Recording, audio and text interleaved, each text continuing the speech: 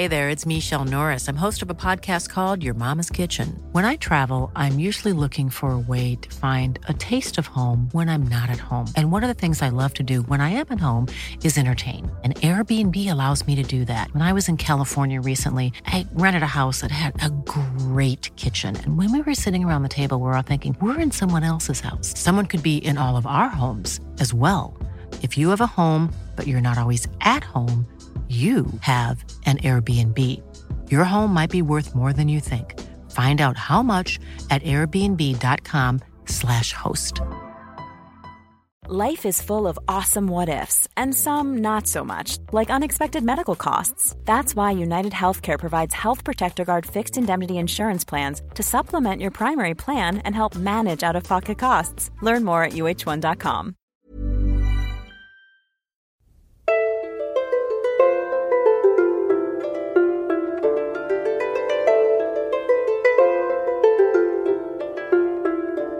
Hello and welcome to the Renaissance English History Podcast, a part of the Agora Podcast Network. I'm your host, Heather Teysko, and I'm a storyteller who makes history accessible because I believe it's a pathway to understanding who we are, our place in the universe, and being more deeply in touch with our own humanity. This is episode 163, and it's a special one on women pirates. Shiver timbers! Arr, me matey. Because this week, two very special days are coming together. First, it's Women's History Month, and we're coming up to International Women's Day. And I'm a woman, so this is important to me.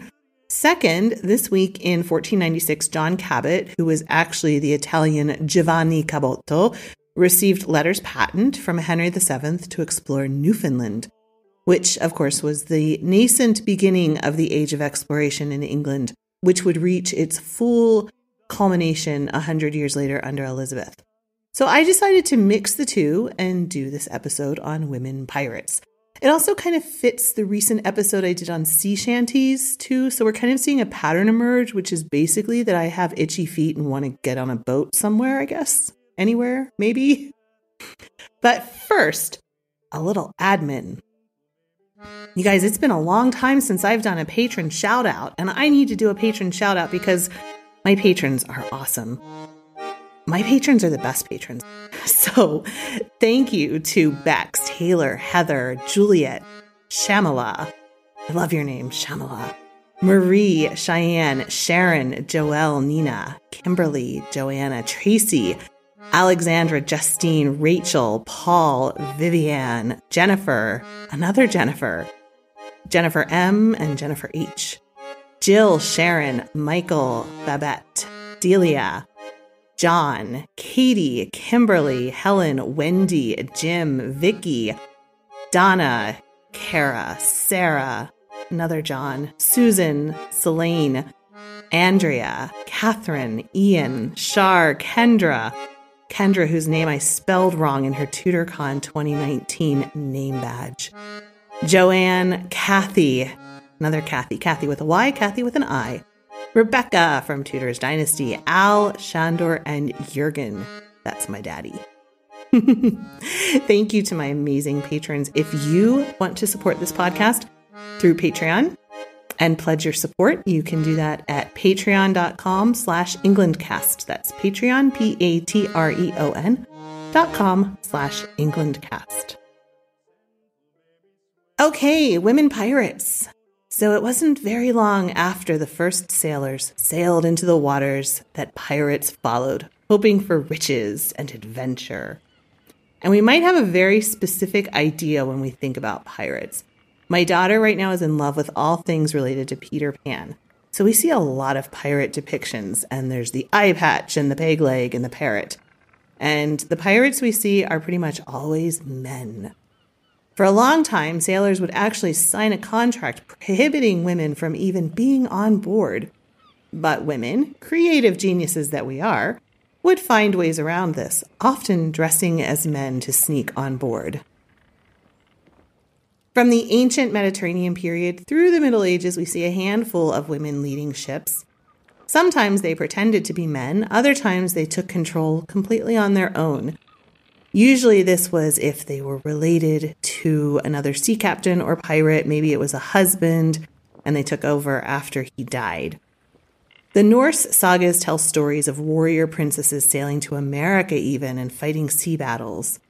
And in the show notes, which I will put up at englandcast.com/womenpirates, I will add a book list where you can dig deeper into women pirates of all periods if that strikes your fancy. But for the purposes of this podcast, we're going to talk about 3 extraordinary women who sailed the high seas or directed piracy operations in the 16th century. In Ireland, there is a museum to Grace O'Malley, the only museum in the world dedicated to a female mariner. Now, some of you who are Irish might catch me up on the fact that I'm using Grace's name in the anglicized version and not the traditional Irish, which is how she would have known herself. I say her name this way for 2 reasons. First, she doesn't appear in Irish records, so everything we know about her comes from England. And second, I can't actually pronounce her name in the original Celtic, and I'm not even going to try. But I want to be clear that Grace O'Malley is a name that's given to her. It's not the name that she knew herself as. Again, in the show notes, I'll have documents with her Irish name, as it should have been, and you can try to pronounce it. A few years ago, I did an episode on the English relationship with Ireland, and I'll link to that in the show notes too. But for those of you who need a refresher, Ireland at this point was ruled by a lot of small bands. England was doing its best to bring it under English control in the form of a centralized government based out of Dublin. By the late 16th century, English nobles were building colonies in Ireland to try to take it over and anglicize it. One of the leading families in Ireland was the O'Malleys. They were seafarers, and the legends say that Grace's father was a prominent sailor by 1530 when she was born. Some stories say that she had a brother who didn't want to sail, and so she took over her father's business. Much of what we know about her is legend, but like so many legends, there's likely a bit of truth underneath it somewhere, if only to show her character. So, for example, one early story about her life says that when she was young, there was a group of eagles terrorizing the animals on her land. And to save the livestock, the young Grace ran into the eagles and attacked them, despite the fact that most of them were much bigger than she was. Apparently, this fight with the eagles left her with scars on her forehead that she had for the rest of her life. The head of the family was known simply by his surname, O'Malley. Local folklore had it that when Grace was a young girl, she wanted to go on a trading expedition to Spain with her father. She was told that she couldn't go because she was a girl and that her long hair would catch in the ship's ropes. So she actually cut off most of her hair to embarrass her father into taking her, or alternatively to sneak on board, and she became known then as Bald Grace. Grace was educated, something that we know because later in her story, when she met Queen Elizabeth, she spoke Latin with her. She married a fellow called Donal O'Flaherty, heir to the powerful clan nearby. It was a political marriage. They had 2 sons and a daughter. And while Donal was the head of the family, he spent much of his time off making war and fighting. So Grace was often left helping to take care of the inhabitants nearby. Donal was killed in a battle in 1565, and Grace vowed to take revenge on the clan that killed him. It was a blood feud. She herself took the castle that Donal had been fighting for, and then when it was clear that she wouldn't inherit the chieftain and would be expected to become a meek widow, she left. She returned home to Clare Island with a group of her husband's men who were still loyal to her. Her leadership grew, and she wound up with a band of around 200 people. She took her father's ships, and she launched a career on the high seas. She was in her late 30s by this point, so, it's never too old to start a new career. She sailed in galley ships with oars on a single sail similar to a Viking longship. She knew the Irish coast like the back of her hand, and she would sail in these very maneuverable ships. She would sail around preying on trading ships coming across. She would take what she wanted, and then she would escape into the small islands and coves along the western Irish coast where no one would be able to follow her or find her. She married a second time a man called Richard Burke. He had a fleet of trading ships and a fortress called Rockfleet Castle. They had a good working relationship, and they had 1 son. In 1576, an English representative visited their home, and Grace pledged her support on behalf of the family. The fact that she did this on behalf of her husband, promising that he would do as she asked him to, led the English to say that she was a notorious woman in all the coasts of Ireland. Sir Henry Sidney knighted Richard before leaving home, and this made Grace Lady Burke. She supposedly gave birth to their son while she was sailing with Richard, and the day after he was born, the ship was attacked by Algerian corsairs. Her men couldn't fight them off. Grace was resting and recovering below from childbirth, which had happened the day before, but she comes up cursing, "May you be 7 times worse in 1 year, seeing you can't manage for even 1 day without me," and she joins in the battle. The corsairs were so surprised by this woman, looking as if she'd just had a baby, because she had, coming up, that it supposedly turned the tide, and they won. You can imagine she wanted some serious R&R time after that, though, right? She was first captured in 1577 by the Earl of Desmond while she was raiding on his land, and she was sent to Dublin Castle, where she was kept in jail for 18 months. This woman is in her late 40s by this point, right, you guys? This is just kind of amazing. She was released in a bargain to stop her husband rebelling, and then she resumed her piracy, nearly 50 years old at this point. The English grew to hate Grace. She stood for everything that the English wanted to subdue in Ireland, and she refused to become this submissive subject. Though the local chieftains respected her and they did their best to keep her safe, but the English eventually kidnapped 2 of her sons. One of them died in English custody. So Grace took her case to a female queen, Elizabeth herself. In 1593, she wrote to Elizabeth asking that her other son be released. She was honest about her past. She admitted to her piracy, but she said that it had been necessary for her in order to feed her family and her people. She promised that if Elizabeth would grant them the right to hold their lands under English law, she would devote herself to sailing against Elizabeth's enemies and would answer to Elizabeth directly. Elizabeth found this all very intriguing. She loved the idea of this pirate queen writing to her. She sent questions back to Grace for Grace to answer, and Grace wrote back her answers. She painted a picture of herself as a smart woman. She compared herself to Queen Elizabeth herself. She actually set sail to England with the answers, hoping to meet Elizabeth in person. She wasn't going to trust this to a messenger. This was a really bold move, not just because she was a woman, but also because she was a well-known pirate, and England's ports were filled with bodies of hanged pirates and criminals. But she wanted her son back. By this point, he had been charged with treason, and she knew that if she didn't take action quickly, he would be killed. Grace and Elizabeth met in the autumn of 1593. We don't have an exact recounting of the meeting, but there are plenty of stories about what they wore, who was taller, and apparently one of Elizabeth's ladies offered Grace a lace handkerchief. Grace blew her nose on it and then threw it into the fire, much to the horror of the said lady. The lace was apparently quite expensive. You can just imagine these 2 women meeting and having this amazing conversation, both of them very intelligent and bold and taking on roles that were very different than what the world expected of their sex. Grace was eventually allowed to return home, and her son was freed, and she resumed living her life of piracy with Elizabeth's blessings. And in fact, the story ends with the English being required to give Grace a pension, much to their outrage.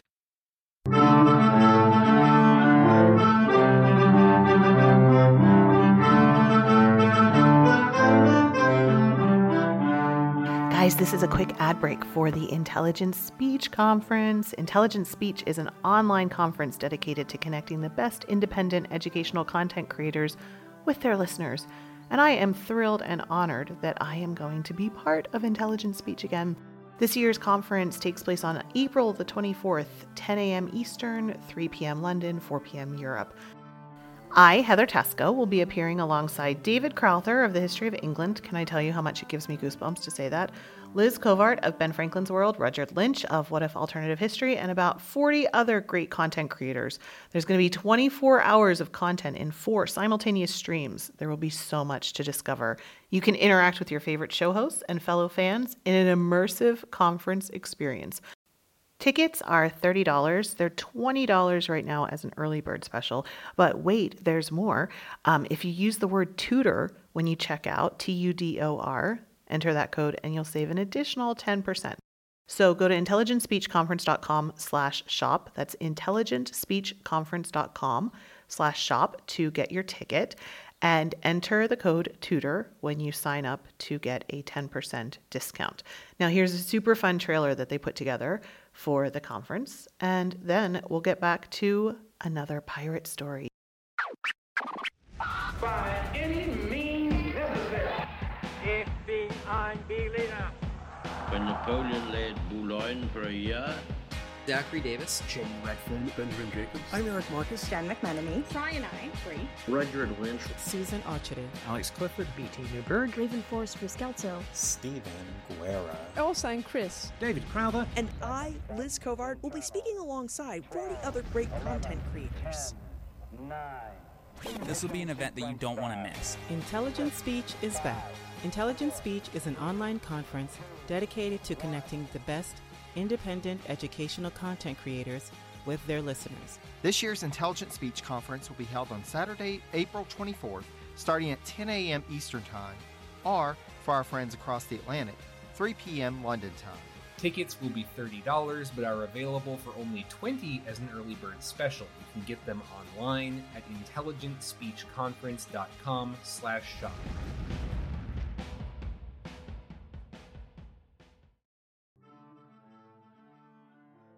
The other story I want to tell you about is a mother-in-law and daughter-in-law, Mary and Elizabeth Killigrew, part of a pirating operation run out of Cornwall. One thing about Mary and Elizabeth is that there's a lot of uncertainty about whose role was what in this operation, and some historians actually combine them into one person. But if it was just one person, they lived a really, really long time. And it seems that the daughter-in-law, Mary, was responsible for many of the more daring parts of this story. Elizabeth Killigrew was the mother of Sir John Killigrew. He was the Vice Admiral of Cornwall. He was a blood relative to William Cecil. He was also a pirate. The family basically ran the piracy racket out of Cornwall. They didn't always go out on the raids themselves, but they had the ships, they bribed the officials, they handled the payment disputes with crews, they assessed the stolen goods, they managed to give the crown their share of the stolen goods, and they were really, really successful pirates for the Queen. Elizabeth was walking a fine line at this point because she officially didn't want to have pirates in her kingdom, but she made a lot of money from her sea dogs. That was what they were called, right? So she kind of had to walk this middle line. Now, Mary Wolverston was the daughter of a gentleman pirate called Philip Wolverston. And Mary married Elizabeth's son John after her first husband died. John had duties that necessitated a lot of travel. Like I said, he was the Vice Admiral of Cornwall. He was also the royal governor of one of the fortresses built by Henry VIII nearby. While he was away, Mary went out and did some pirating, preferring to be hands-on with the operation. They hid the stolen goods in their home. They paid officials not to see them. Working for this family was a good gig. The crews knew they'd be taken care of. Mary and Elizabeth would actually cook family meals for them sometimes and serve them in their main home. If a pirate was being followed by an official, he would sail right to their home and know that Sir John would row out and offer the official a lovely vacation, hunting on their land for a few days, in return for him looking the other way. This racket lasted for decades, and they had pretty much all of the Cornish officials in their pockets. But it was Mary who supposedly brought them down around 1582 when a Hanseatic ship sailed into the Falmouth harbor right to their home. The weather was really bad. They were forced to anchor and send 2 men ashore asking for shelter. The 2 men explained their situation to the lady of the house, Mary, who served them food and explained that the ship would be safe in the harbor and they should ride out the storm as a guest in Penryn, which was nearby. The sailors knew that England and the Hanseatic League were at peace, and they agreed that this was a good offer. So they go off to this guest house. The boat is in harbor. Everything seems like it's good. But as soon as they left, Lady Mary looked at the ship, and she decided that she wanted it. She was almost 60 years old at this point, but she still commanded a following. She gathered a crew, including servants, and she sailed out to the ship that night, covering the oars with pieces of cloth to keep it quiet. They climbed aboard the ship, they killed any remaining crew that they found, and they took all the treasure that they wanted into the boats that they had sailed out on. Supposedly, some of the Killigrew pirates took control of the ship and sailed it to Ireland. When the gentlemen who had stayed in the guest house returned and looked out at the harbor, their ship was gone and there was nothing there. The two men lodged a complaint with the Commission for Piracy in Cornwall, which conveniently was run by Lady Mary's son. The commission, surprisingly, was unable to find anything wrong or discover who committed the act. But the captains pursued their claim. They took it higher and higher until it reached the desk of Elizabeth herself. Now Elizabeth was in a muddle. She couldn't ignore the evidence that Mary was at fault here.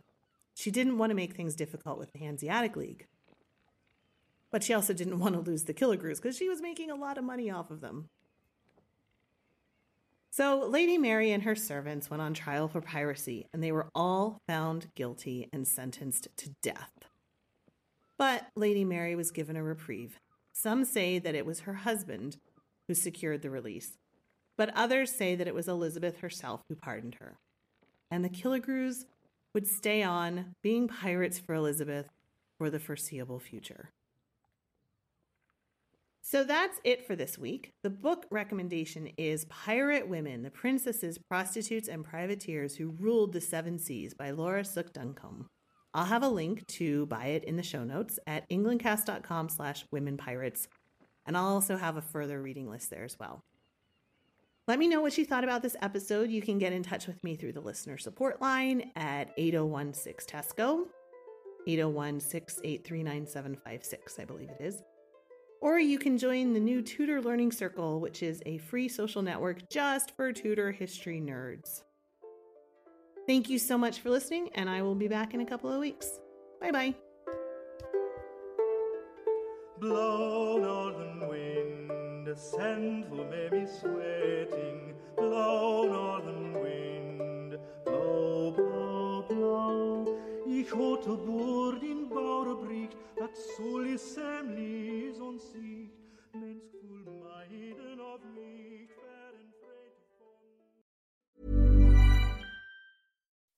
When you make decisions for your company, you look for the no-brainers. If you have a lot of mailing to do, Stamps.com is the ultimate no-brainer. Use the Stamps.com mobile app to mail everything you need to keep your business running with up to 89% off USPS and UPS. Make the same no-brainer decision as over 1 million other businesses with Stamps.com. Use code PROGRAM for a special offer. That's Stamps.com, code PROGRAM. The secret to summer-ready skin is here. Osea's #1 best-selling Undaria Algae Body Oil, clinically proven to instantly improve skin elasticity and transform dry skin to silky, soft, and unbelievably glowing. Its signature scent of freshly squeezed grapefruit, cypress, and mango mandarin transports you to sun-kissed summer days. Get healthy, glowing skin for summer with clean, vegan skincare from Osea. Get 10% off your first order site-wide with code GLOW at OseaMalibu.com.